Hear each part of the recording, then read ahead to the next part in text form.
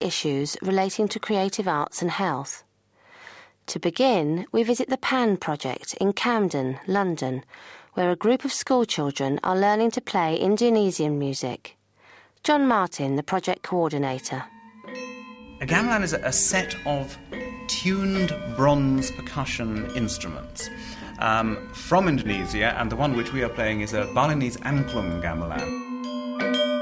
It has a series of gongs, which are the bass line, and then the other instruments are either sets of tuned bells, which are like sort of upturned bowls, which are played, and the other instruments are then like 4-key xylophones. It makes you feel like you're part of a group and you all work together as a team to play it. It's like a jigsaw puzzle. It fits together with more than one person. My name's Andy Channing and I spend my life teaching gamelan. Children, when they learn to play gamelan, grow in confidence enormously. Quite often children who don't really get full support of their teachers, maybe they find an aptitude for playing gamelan and they really increase in confidence. Megan, she's been playing now for about 3 years and she was very timid when I first met her. Now you can't stop her. She's really come out of herself and she's really confident. And I've noticed this with a lot of children. They're given a chance to work together as a group.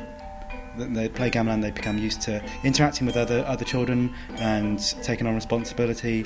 And I normally talk about not just the musical aspect, but the kind of philosophical aspect behind it, the social aspect and what it's from, what it's like for the people in those countries. You know that you're doing something from another culture. You don't just learn about how to play an instrument, you learn about the instrument, its beliefs, and the beliefs of the people's cultures that it comes from.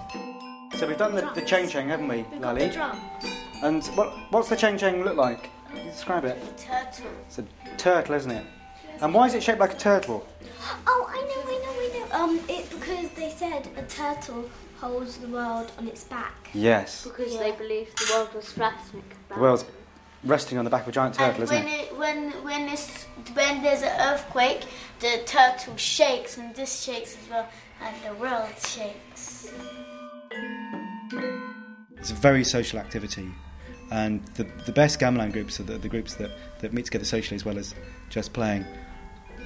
But also I think there's a therapeutic aspect in the music itself. I think just being around the sound of the gongs, I think is very therapeutic. It's fairly calming as well. It helps you to calm down. It's calming music to play, even though it's a war song, a warrior song that we're playing at the moment. It's very calming. I've never played gamelan before and I don't know if we'll be able to do it again. It'll be a once-in-a-lifetime experience maybe, and probably for other people. So I'll be able to tell my parents, and I'll be able to, when I'm in the Albert Hall, and I can say that I've played at the Albert Hall, and I'll just be proud of myself. Through being able to play a piece of music, they're also more able to come and ask you a question. They're also more able to talk about what they have done.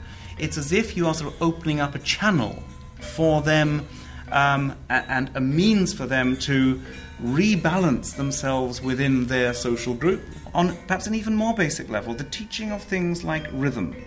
I have seen people and heard people say, well, since we've been learning the rhythm work with you, the way that I behave in my everyday life is calmer. My breathing is calmer. The way I walk to school is calmer. I actually play rhythm games with myself and make sure that I'm in a nice calm rhythm as I walk to school.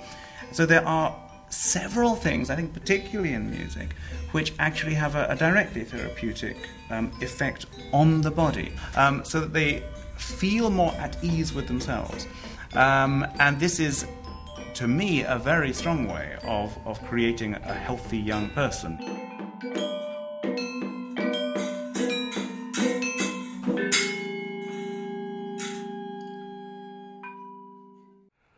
From the Open University.